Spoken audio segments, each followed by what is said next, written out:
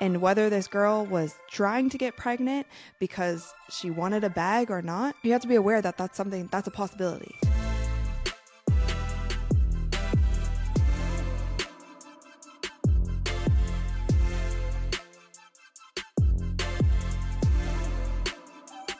What's up, you guys? I'm Rachel Namita, and welcome to the Courtside Club, where we give you a courtside view of what's going on in the world of sports and entertainment.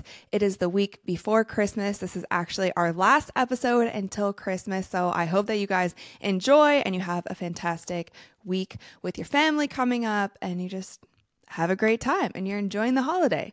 But we have a lot to cover today, so let's jump right into it. This is something that I wasn't even planning on covering today, but the story kind of broke last night, and it is a text exchange between Anthony Edwards and what seems to be a fling or a side chick of his, because from my understanding, he was in a relationship for quite a while and actually has a baby on the way with his main girlfriend.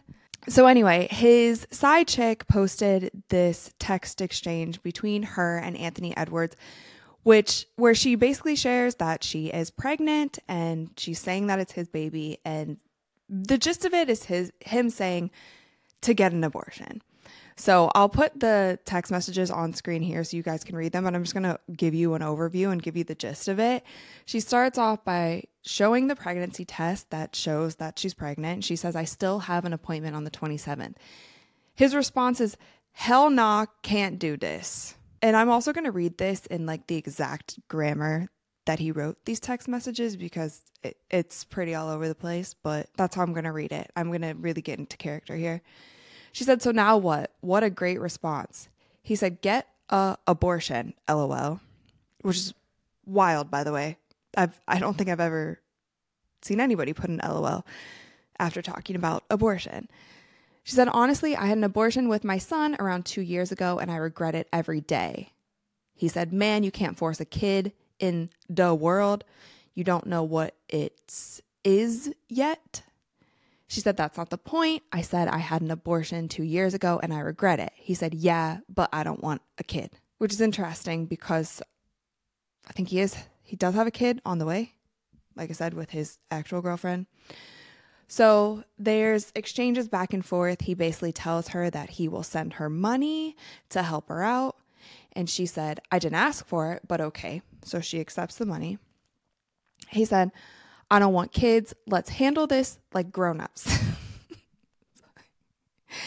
She said, "I'm not trying to force you to be a dad to a baby you don't want. I just don't like abortions. That doesn't make me wrong. If you really don't want to do this, then fine, I won't." He said, "Just take the pills." So when I woke up this morning, what was actually trending on Twitter was "just take the pills and send the video," which is what we'll get to in a second. She said, "You don't care about no one but you." He said, "You got the money. What's the hole up? Because now you finna make a problem." She said, "Finna make a problem, exactly. I don't give a fuck. I've been nice this whole time and I don't bother too much." Basically saying like she doesn't bother him with it. She's just trying to let him know. He said, "Okay, just make sure I get the video of the box with the right pills." She said, "What other pills would they be?" He said, "Just making sure." So then this is where things like take a little bit of a turn. She sends him an AI generated photo of what their baby would look like. So at first, like when I started reading this, I was like, oh, this is actually really messed up, because I do think it's wrong for any man to try to pressure a woman to have an abortion, because I don't think a man can ever understand what that is like for a woman to make that decision to have an abortion. And she clearly said that she was traumatized by having one before. So in the beginning, I was like, this is actually like super messed up. Why is he, kind of being this cold about it or being this firm about it? Then she goes on to send this AI generated photo and said, "Look how cute though," which is to me kind of weird, because she went from saying, "It's fine, you don't have to be a daddy to this baby, I'm still kind of going to have the baby," and now trying to persuade him in a sense by using an AI generated photo. Not the way I would go about it. But I digress. So then he says, send a video. The video question mark, where's the video? So he's just basically super adamant about getting this video of her having the pills or taking the pills. I think my initial reaction to this is that it's super messed up for any man to be pressuring a woman to have an abortion. But at the same time, if you're a woman and you don't want to have an abortion and the baby daddy to this baby that you're carrying says they don't want to be involved, if you don't want to have an abortion, then that's what you have to step up and say, I'm not having an abortion. If you'd like to be in your child's life, you can. If not, I'm going to have this baby, but I'm letting you know that I'm having this baby. And she could have easily done that. He, in another slide, and by the way, she posted all of this on Instagram. I don't know what provoked her to post the text message threads. I don't know how long ago this text exchange happened, but she also posted the wire transfer of him sending her $100,000, which essentially, I guess, was his way of saying, like, listen, I don't want this baby, have an abortion, I don't want it. Here's $100,000. Please get out of my life. And then proceeded to also say that his lawyer will talk to her from now on. I do think it's a cautionary tale for men and women, but especially men who are in the spotlight or who do have millions and millions of dollars. There's been so many times, and there's rap songs about it, where they talk about girls wanting to have children with rich men, professional athletes, rappers, singers, artists, you name it, anybody with money, so that they can just kind of be locked in and be getting that child support, whatever. I don't know her intentions, but there may have been some of that there. And maybe that's why he was so firm on saying, like, I don't want anything to do with this.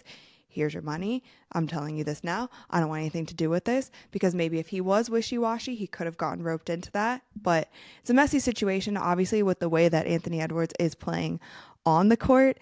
You would prefer to focus on the good that he's doing on the court. And I think all of this stuff with, when we talk about Anthony Edwards, talk about Zion, anything that is off the court is just a distraction. But social media and the fans are going to be way quicker to pick up on these kind of drama stories than they are with you dropping 50 points in a game. So I think when you're at that level, you have to just be so extremely careful with what you're doing behind closed doors, who you're doing it with, who you can actually trust. The stakes are just higher for everyone. And whether this girl was trying to get pregnant because she wanted a bag or not, you have to be aware that that's a possibility, and that can happen to you at any time. So I hope that this all gets resolved. I don't wish for any woman to have an abortion because they felt pressure to do that, because I do think that's it's a life-changing decision that you have to make, and a man will never be able to understand that. So I don't know what this woman did. If she did follow through with it, I hope that she's doing well and has moved on, and I hope Anthony Edwards just stays out of the mud. I don't know if that's the right phrasing, but just like is more careful next time and more selective with what he does in the bedroom, with who he does in the bedroom. That's all I have to say about that. I want to jump in here really quick because right after I filmed today's episode, Anthony Edwards actually came out with a statement kind of addressing the text messages that were shared. He said, I made the comments in the heat of the moment that are not me and are not aligned with what I believe and who I want to be as a man. All women should be supported and empowered to make their own decisions about their bodies and what is best for them. I am handling my personal matters privately and will not be commenting on them any further at this time. I'm not sure if he made this apology because he actually does feel bad about what he said, or he was just getting absolutely flamed online. But I do appreciate the fact that he came out with some statement, and I think what he said here is absolutely correct. And also what I've been saying the entire time. Whether you want a child or not, it is a woman's decision whether they are going to have an abortion or not, because it affects them more than anyone. I'm glad that he did come out with this statement, and I do hope that himself and the woman who released the text messages move forward from this in a healthy way and do better in the future. Next up, a topic that has been widely discussed in the NBA world is Draymond Green has been suspended indefinitely And this came after he was ejected in a game where he had a very hard foul on Nurkic. I'm sure you guys have seen it. It's been all over social media. Everybody in the media has been talking about it. Everybody has their opinion on it. But I wanted to give you guys mine because I feel like mine is different than what a lot of people are saying. I feel like the general consensus about this situation and about Draymond Green, we've been hearing a lot that I hope he gets the help he needs. I hope that he's okay. He's obviously going through some stuff. I hope he does better. And my first reaction, first of all, to the foul was, yes, he swung around like crazy. It didn't seem like he was trying to knock him in the face how he did. He's just that type of player. I don't know why all of a sudden we are shocked that Draymond is committing hard fouls. He's always done this for the entirety of his career. We've all had someone on our basketball team growing up, AAU, college basketball, who has a short temper.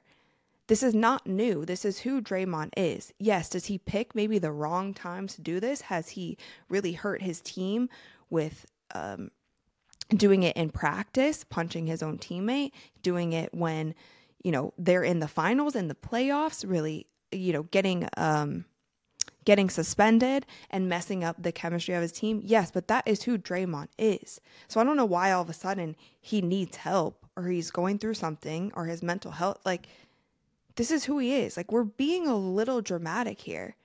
The indefinite suspension, I get it. I don't know how long it's going to be. I think it's Adam Silver sending a message and being like, hey guys, you have to calm down. You can't be fouling. He's trying to protect the players. The NBA has gotten softer. Like that, we all know that. For better or for worse, the league has gotten so much softer. If you look back, and I have some clips here that I also wanted to show you guys, but if you go back 10, 20, 30 years, people were choking people in game and not getting ejected. They were just getting a technical foul and continuing on playing. The league is a lot softer now, so he wants to make a stance and say like, hey, we can't be doing this. Whether you meant to clock him in the face or not, you can't be doing this. And Draymond is a repeat offender. So I want to go over some stats of Draymond's as well. He's had 171 technical fouls in his career, 20 ejections, and $2.5 million in fines that he's had to pay from these fouls, which is pretty wild. But like I said, this isn't a one instance thing that all of a sudden he needs to get better. He's been doing this the entirety of his career, probably in high school, probably in college, probably in AAU, probably in youth basketball. It seems to be his demeanor. That's what makes Draymond Draymond. And if he's not fouling hard, people love that about him. They love his tenacity. They love his defense. They love his will and his grit and his competitive nature, which a lot of guys right now in the NBA don't have. I don't know why we're freaking out about it so much. Yeah, it was a hard foul. Suspend him for a little while. Maybe talk to him and be like, hey, you got to chill. You got to work on this hot temper. But like, he needs help? Really? I don't know. Like, I remember the nut kicking thing that he was doing for a while where he was just like constantly kicking guys in the nuts. Like, that was a little absurd.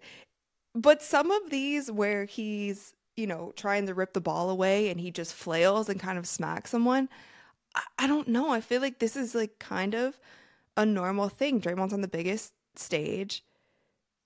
He's, he plays a lot of minutes. The Warriors are a team that's highlighted a lot. So as of the time that I'm recording this, Draymond Green has now went to counseling and will be out for 3 weeks. So maybe it's anger management. I don't know what else it could be. Maybe there is something going on in his personal life. I hope that it helps him, but I don't think we need to exaggerate it so much. And I don't know. To me, it doesn't seem like he's like just such an issue of a person. He doesn't actually get it. Correct me if I'm wrong. He doesn't get into much trouble off the court besides, punching Jordan Poole in the face was actually on the court. But I think it's his style. His style of play. Like you were saying, if this was the old days, like it wouldn't be that egregious.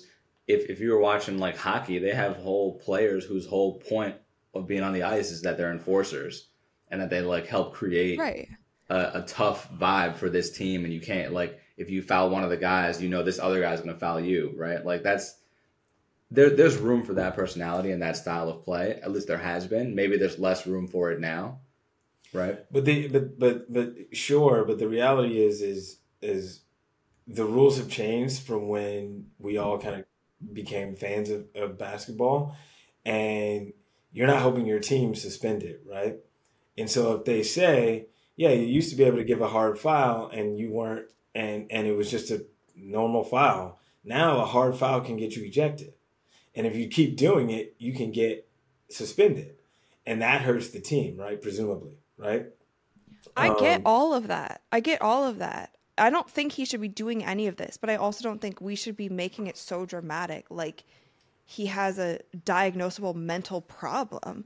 Like that's how it's making people seem. Everybody's like, oh, I just hope he's okay. That's I hope he gets the help he needs. Like save that for someone who actually does have issues like that. To me, like from the outside looking, doesn't seem like it. No, unless there's something I'm just like, I don't see that's like going on at practice or something.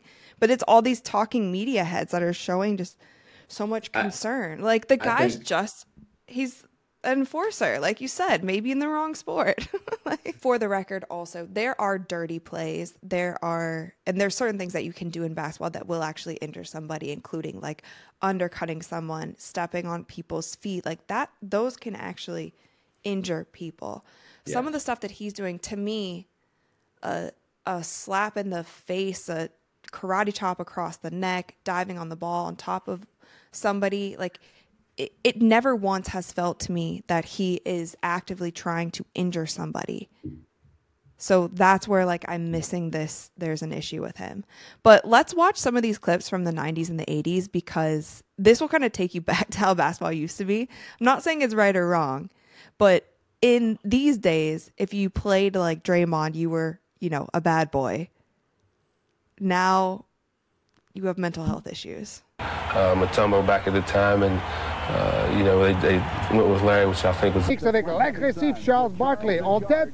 Fallait l'écrire, ça devient une évidence. C'est vrai, le basket, c'est pas un sport de gonzesse. Not the old hidden ball trick. It's Charles Barkley's imitation of Rick Mahorn. The Sixers were loose in practice, but come game time, they were all business as Mahorn has a friendly chat with Milwaukee's Frank Winkowski. It was the bad boys of Detroit who put an emphatic end to the Lakers' reign, notching back-to-back championships of their own. But the road to... Think that being the number one seed makes your opening series easy? Well, the Knicks don't think so, and neither do the Phoenix. Set a tone early in this playoff series. This is in the fourth quarter. Oakley with the elbow directed at George McLeod, and Oakley is cited for unsportsmanlike conduct, handed his second technical foul of the game, and that means automatic ejection. It's evident, and I expect it to continue here tonight.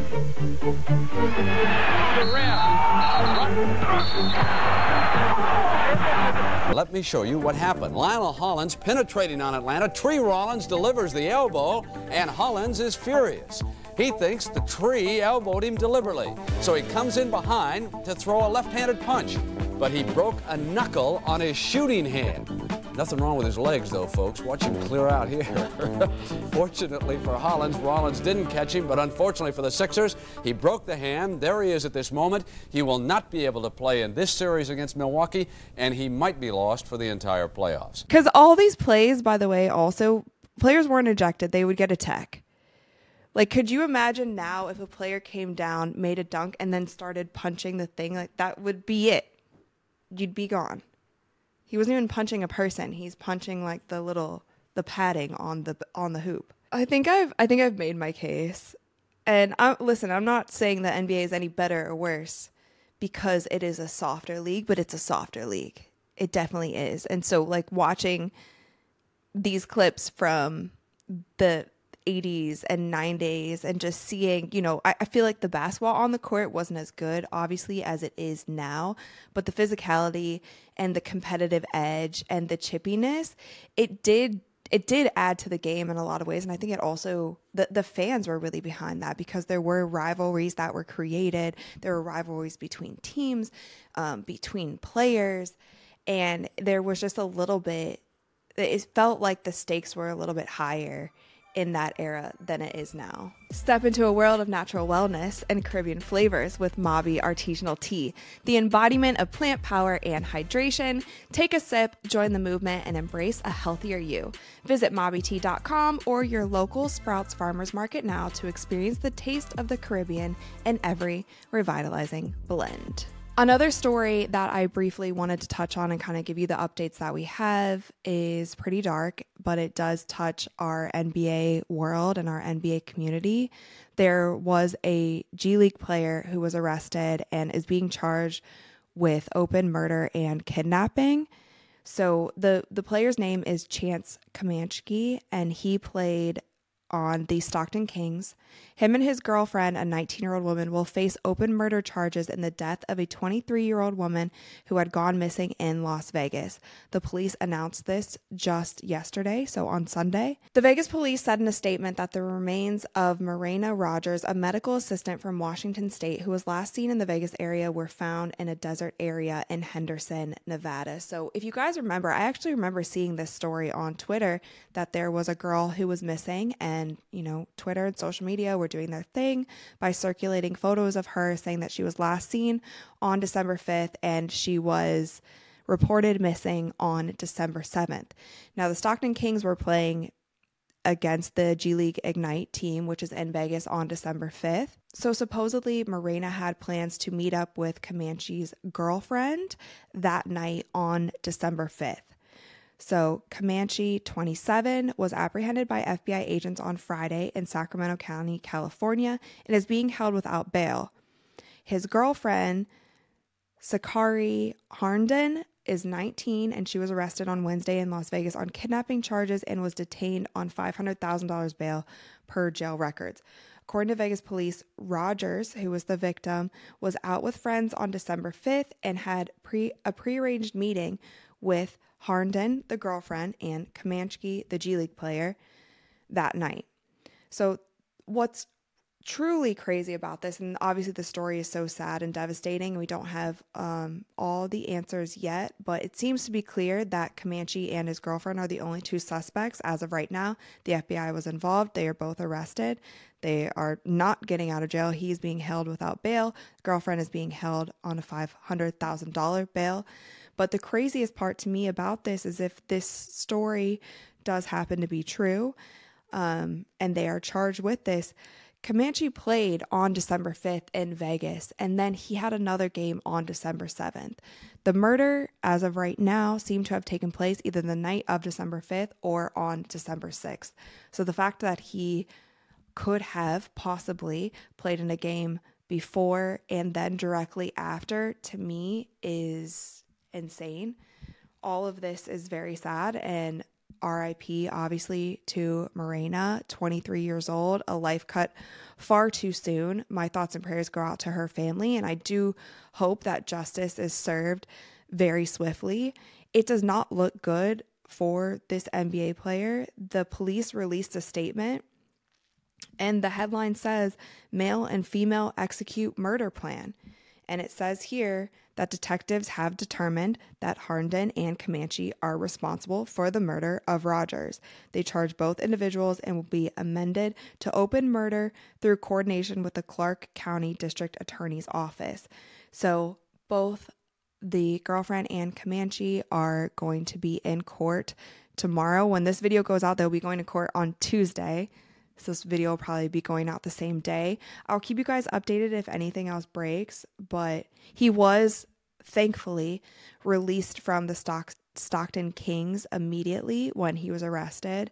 And the NBA has yet to comment on this, but it seems like the FBI and the police are handling it swiftly and promptly, and I hope that justice is served. Again, these are all allegations at this point, but I will keep you guys posted as more information comes out. Should we play Start Bench Cut Christmas edition? I think so. All right, here we go. Christmas edition. Start Bench Cut. Let's do it. It's the most wonderful time of the year. That's right. And everyone knows the most wonderful movies are Christmas movies. Yes, so they are. Start Bench Cut, Home Alone, Elf, and The Grinch. It's absolutely a no-brainer who I'm starting. Elf, hands down, my favorite Christmas movie. Such a legendary Christmas movie. And I also think it's been like almost 20 years since it was released, which is insanity because I feel like it was only 5 years ago that I saw it for the first time.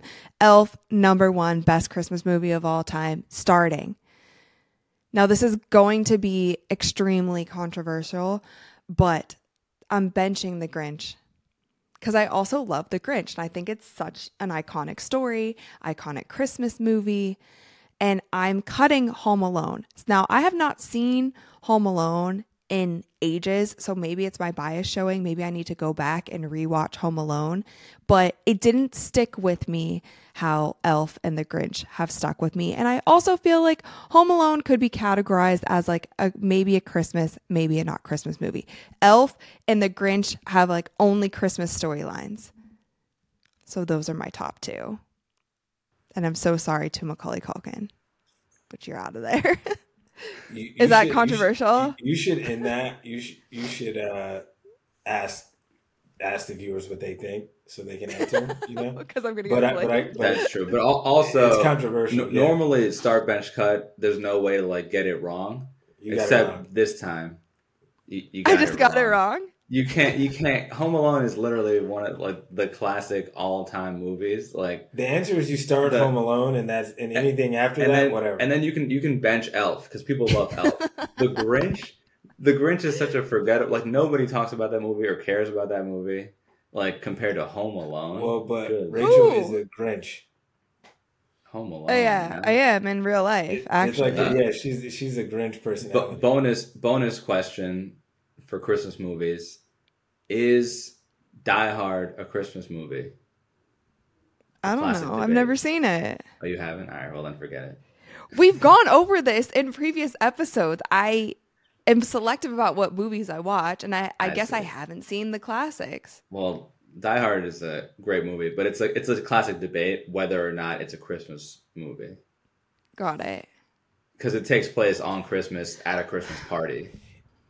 Have you seen any of the Harry Potters? You're joking, right? Oh yeah, you have. I love Harry Potter. Yeah. Are they Christmas movies? I think so. No. Some of them. There's one that's on Christmas. Well, I guess that's what I'm saying though. It's like Elf and The Grinch are Christmas only movies. Like you're not watching them in the summertime. Home Alone you can watch at any time. Like there's more of a story than it being about Christmas. It's true, but it's Am I on wrong Christmas. in saying that? And it's Christmas music, and it's like Christmas spirit. Okay, well maybe I just don't remember. You guys let me know. You guys let me know in the comments if I'm completely out of pocket for cutting Home Alone. Start bench cut, Christmas foods, sugar cookies, eggnog, candy canes. Okay, so 10 for 10, absolutely nostalgia moment for me, starting sugar cookies. And specifically the cutout sugar cookies that are like frosted, because that's just a core memory that I have from growing up is making those every single year with my mom and like making the different color frostings and decorating them how I want to and like having little artworks. That was what I loved to do. So I'm starting the cutout sugar cookies. The eggnog and the candy canes is actually so difficult for me because eggnog is just such a Christmas thing, and I feel like people love it or hate it. I actually, growing up, loved it, and now that I'm vegan, I've actually tried vegan eggnog, and I have some. And so, you know what? I might bench eggnog, even though it's like so controversial. Some people think it's disgusting. It's just you wouldn't drink it at any other time of the year. So I'm going to bench eggnog. I'm going to cut the candy canes, even though they are delicious and you can just kind of throw them in your purse and have them anytime. I feel like you could also just have a mint. So we're going to cut those. Although, did you guys used to like lick them and make them into like sharp points and try to kill each other? Like, I think that was the best part of Christmas is stabbing at your cousins. With your candy cane. With your candy cane. Start bench cut, Christmas songs. All I Want for Christmas Is You, Mariah Carey. Rocking Around the Christmas Tree by Brenda Lee. Or Last Christmas by Wham. Interesting 3 choices. So did you guys know that Rocking Around the Christmas Tree is sung by a 13-year-old? For my entire existence, I always thought that was an old lady, right? It sounds like an old lady. She was 13 when she recorded that song. So for that alone, I'm going to bench Rocking Around the Christmas Tree because that's a feat in itself. And imagine, like I was just talking about this yesterday, all you need to do is just make a really damn good Christmas song and that's your like recipe for success. You will be rich until the end of time because people play them over and over and over. Speaking of Mariah Carey, she is so ready for this time of the year. So I think even as much as I love Last Christmas, and I feel like that's almost like the least Christmassy song of all and the least annoying of all, I'm going to cut it and I'm going to start All I Want for Christmas Is You by Mariah Carey because she is Christmas. She's our Christmas queen. Now it's time to I can never get this can open. I'm holding a mic. Spill the tea with Mobby Artisanal Tea. All right, you guys, for today's Spill the Tea segment, we have a Taylor Swift controversy. So Taylor Swift just experienced her welcome to the NFL moment. She was booed at Gillette Stadium. The Chiefs were playing the Patriots. They put Taylor up on the big screen, up on the Jumbotron, whatever you want to call it, at a stadium, and the fans were booing her. So we have a little clip of it here.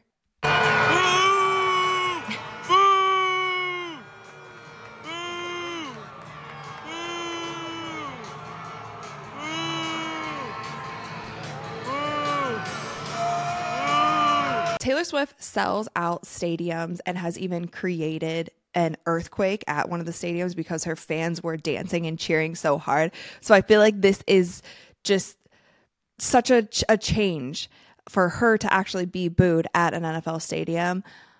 I personally think that this is not Taylor's fault. I think it is the NFL social media's fault because ever since she started going to these games, all the media has been talking about is her at the game. And a lot of, I feel like, diehard NFL fans who really don't care so much about Taylor are just like, hey, we want to watch football. You guys are bothering me because you are showing her so much, posting her so much.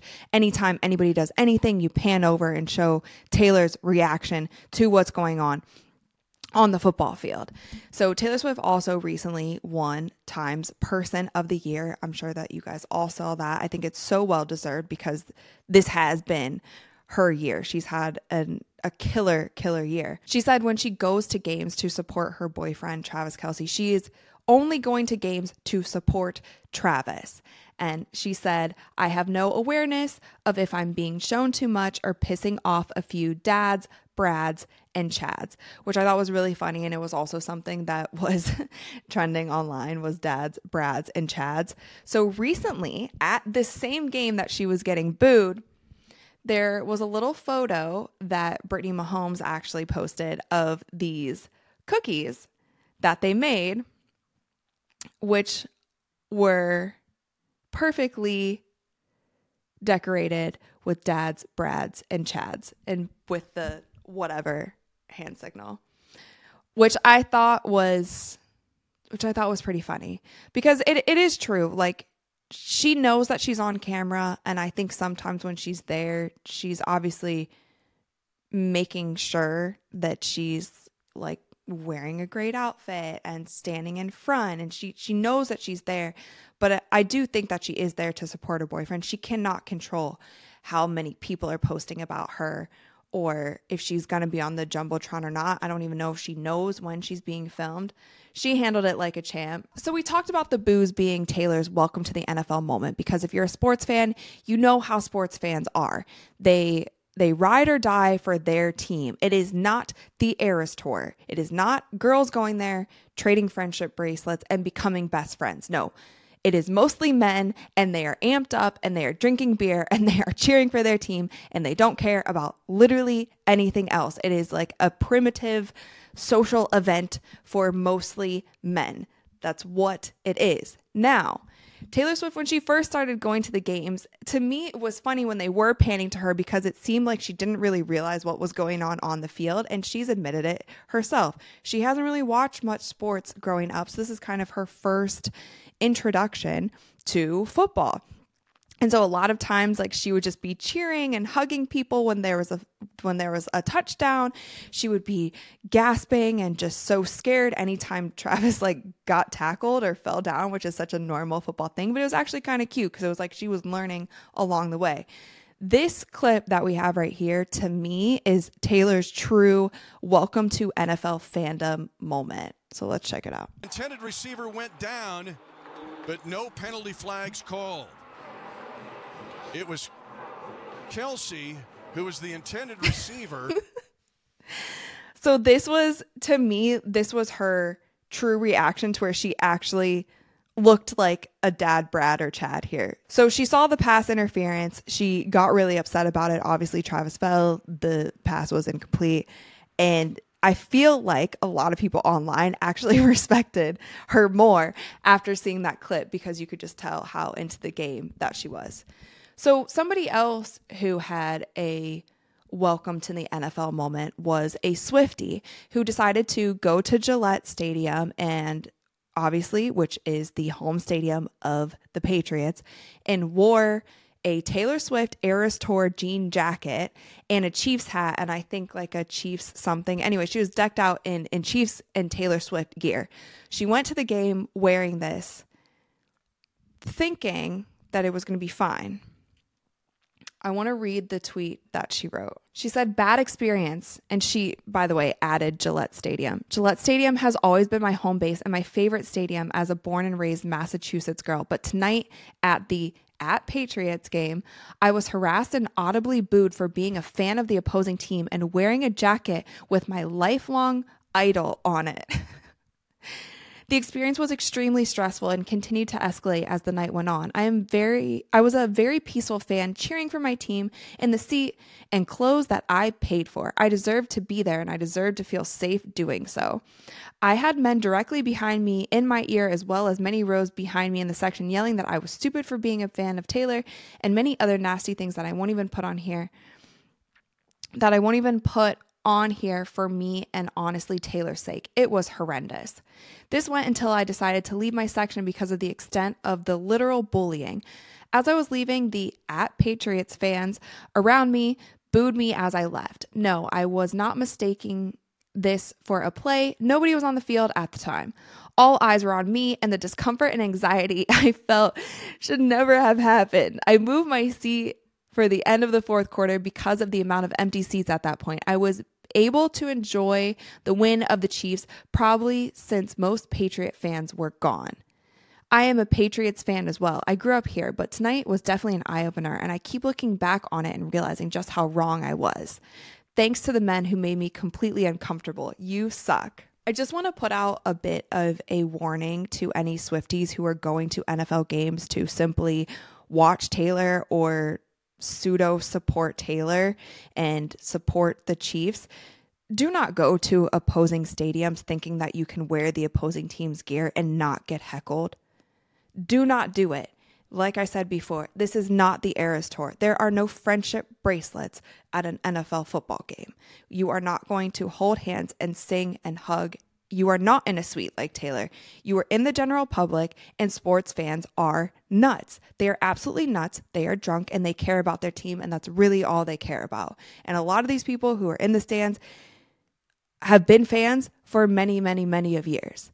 If you actually think that I could wear decked out Ohio State gear and walk in to a home University of Michigan football game and not get heckled and bullied to the point of maybe getting beat up, you'd be crazy. I would never do that. You don't do that.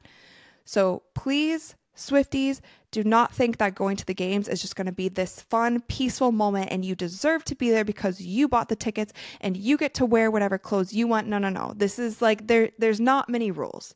I'm not applauding bullying, but I think if you walk into an opposing stadium in the opposing team's gear and you expect not to get bullied or heckled or yelled at, you're ignorant to what sports actually are.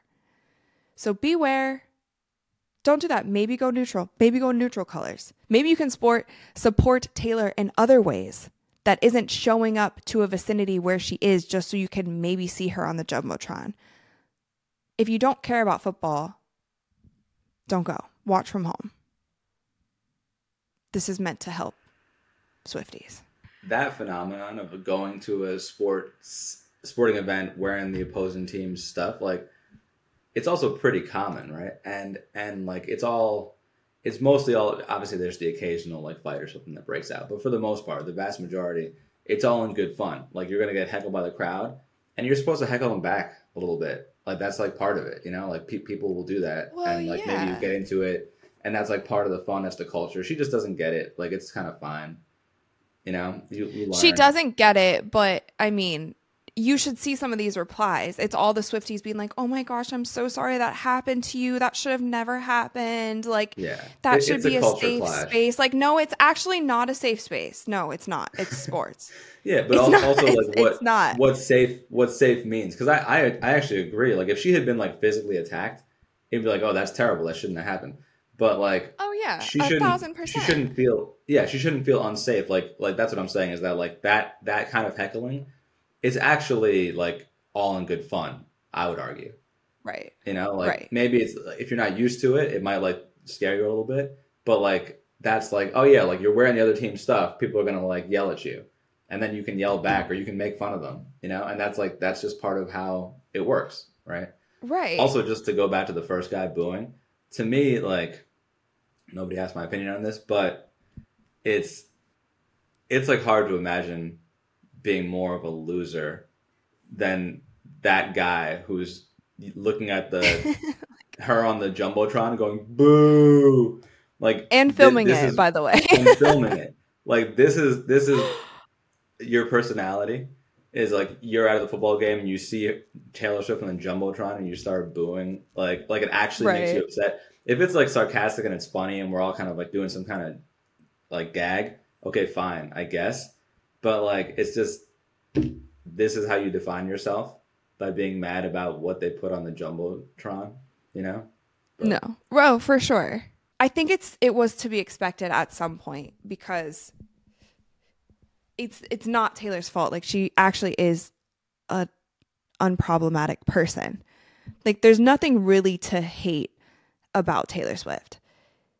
You should be hating if you feel like it's messing up the game because like you're not, instead of seeing a replay, you're seeing her. Like that's what I could see maybe get mad. But I don't know. This kind of stuff happens all the time. She's the biggest celebrity in the world. So the people that are posting her, how much they're showing her on television, they wouldn't continue to do that if it was hurting ratings. Like the Chiefs games, more people are watching these games because of her. So that's what she said. She's seems super unbothered by it, and the dads, Brads and Chads, can get as mad as they want.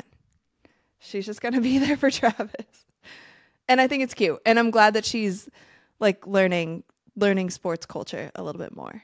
She seems to be super into it. Selena Gomez was catching heat last week for arguing with fans about her new relationship with Benny Blanco. So Benny Blanco is also in the music industry. I believe he's like a producer, writer. He's worked with a lot of big artists and he's been around for a long time.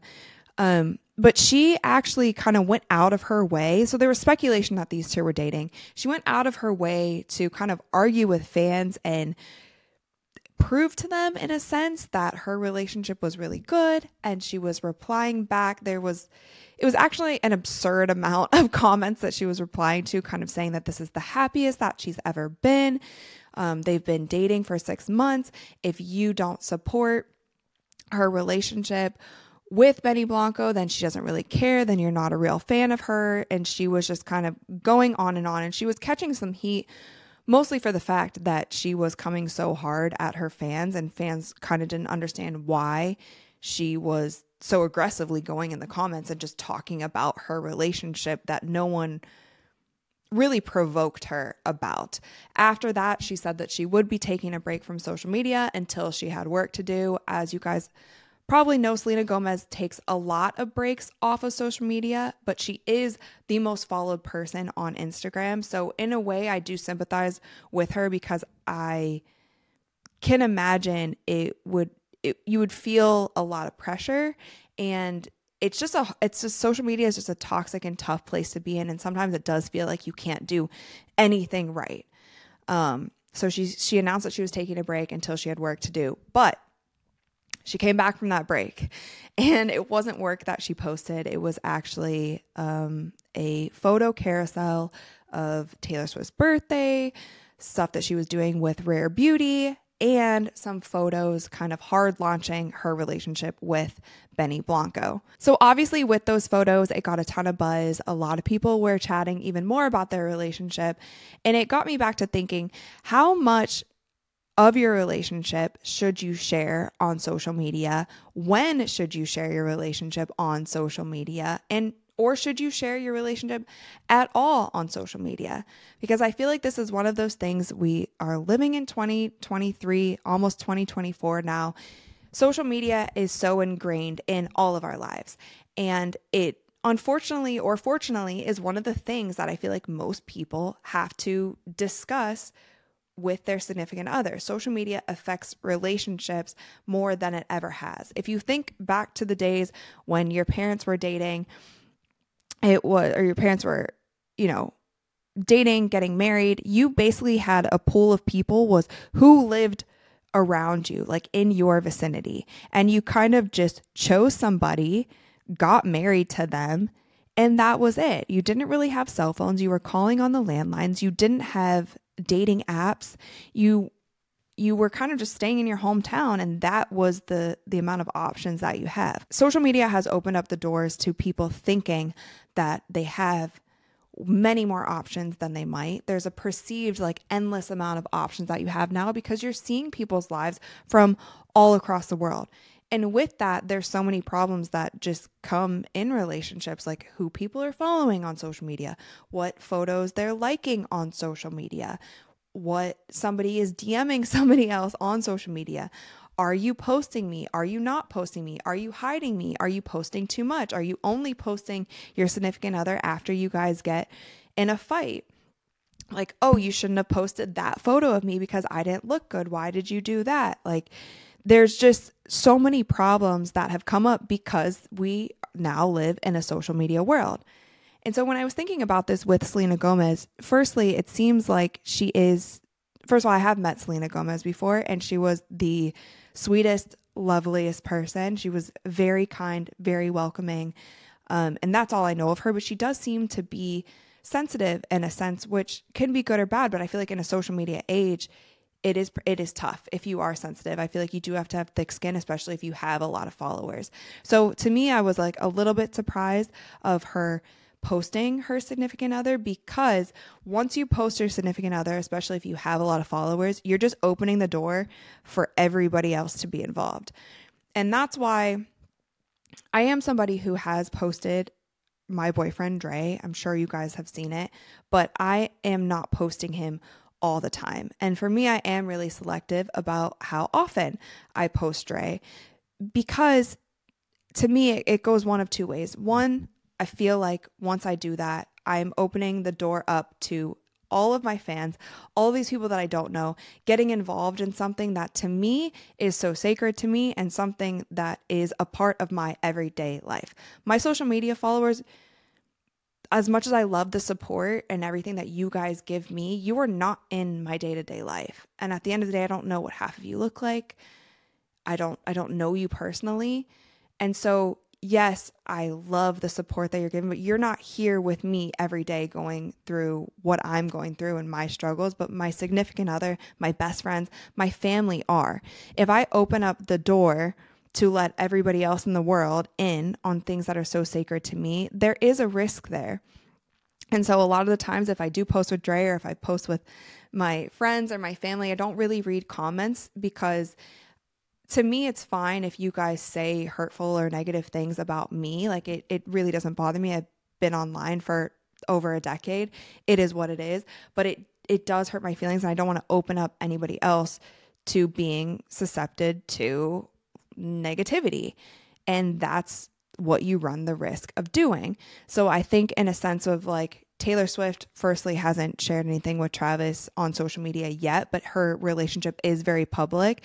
Even with her, it's helped her in a sense because it seems like, generally speaking, the world loves her and Travis together, right? Now, Selena Gomez is on the opposite end of the spectrum where everybody is digging up all of these things about Benny Blanco and saying that he's like not a great person, and he supposedly was talking bad about her before they got together. And so there's already this negativity that has been brought in just because it's a public relationship. I also found a study recently that basically asked couples who post their significant other and their relationship on social media how happy they actually are.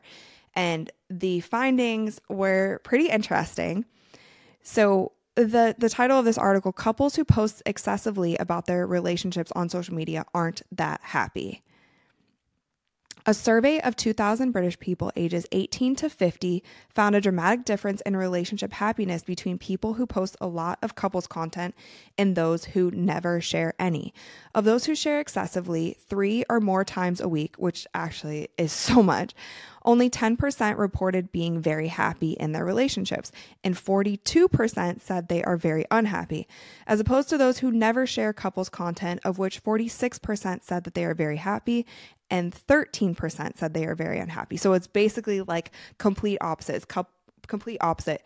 Couples who never share are 46% very happy. Couples who share excessively are 42% unhappy. So it's actually the reverse. And I'm sure that you guys have friends who, you know, like fight all the time, but then they're constantly like posting each other on social media with these really long, crazy captions on how it's the love of their life and their soulmate, and they've been through so many ups and downs. And it's just kind of this weird juxtaposition of like, I see what you guys have going on, but to the rest of the world, it's almost like you're making up for the lack that you have in your real life, and you're trying to push this narrative of, look how happy I am, look how happy we are. And I think that's also something, like, coming back to myself as well. I actually don't mind pushing out a persona on, and when I talk about all these things, I'm specifically talking about Instagram for a lot. Pushing out a persona on Instagram, that's a little bit of a heightened reality for me. So it's maybe a little bit more positive than my actual life is. I don't share the moments when I'm crying or when I'm sick or when I'm upset. I don't share all of that. You guys get a little bit more. You guys learn a little bit more about me here on this channel or maybe on TikTok. But on Instagram, I don't mind pushing that stuff about myself, but I would absolutely mind pushing stuff about my relationship, like having struggles in my relationship, and then the very next day posting some beautiful heartfelt thing about like Dre and I, about how we're perfect, and making other people feel bad about maybe their relationship lacking. Which is why also I think I talk about so much on this channel and just in regular life, like, please stop idolizing celebrity couples or couples that you don't know, or honestly, celebrities in general. Stop idolizing what you see on social media, because so often, and this study proves it, of just this small sample size, this study proves that you're not seeing their reality. 42% of these people who post excessively about how much they love their significant other and about their relationship are unhappy. That's literally half the post that you're seeing, that you think, oh, this is perfect. I want a relationship like this. Why isn't mine like this? You have to stop doing that. And I hope that you guys even do that with me. I hope that you guys come to my channel, watch my videos, or go to my Instagram and kind of like my pictures, watch my videos, and then you literally get off social media, go home and go hang out with the real people that are in your lives, your boyfriends, girlfriends, husbands, wives, family, friends. And then I'm not a part of that. Like, you don't take what you see that I post and wish that you had that, because I guarantee you that there's stuff going on in my life that you wouldn't want to have, and there's stuff going on in yours that I wouldn't want to have. Social media is not real. And so I don't know the exact formula on how much or how little you should post your relationship, but I think I do agree with this article in a sense of, like, some things should be private. And we also talked about mental health a little bit earlier in the episode. To protect my mental health, I don't share so much of my loved ones. I pick and choose the times that it makes sense and that it feels authentic and that I feel good about it and I feel like I'm protecting my relationships. And then the rest of the time I don't. I kind of keep my social media for what it needs to be, and I can live my private life and I can keep my mental health and I can be happy at home. And I can share with you guys like what I'm doing for work and the fun things that I'm doing. And every once in a while, you'll see Dre or my friends or my family. And that's how I feel about that. That was a really long rant. But I think that was good. I think you hit it. You hit it. That was good. Honestly. Thanks. That was solid. All right. And social media is fucked. All right, you guys, that's all that we have this week. I hope that you enjoyed this episode. Make sure that you give this video a thumbs up and hit the little subscribe button because we upload new videos every single week. Have an amazing holiday. I hope that you make all the sugar cookies and have eggnog and hot chocolate and candy canes and lovely presents and Christmas trees and ice skating and all of the holiday things. Have an amazing week, and I will see you guys with a brand new episode on December 27th. So just a couple days after Christmas, we'll be checking back in, and I'll talk to you guys then. Bye.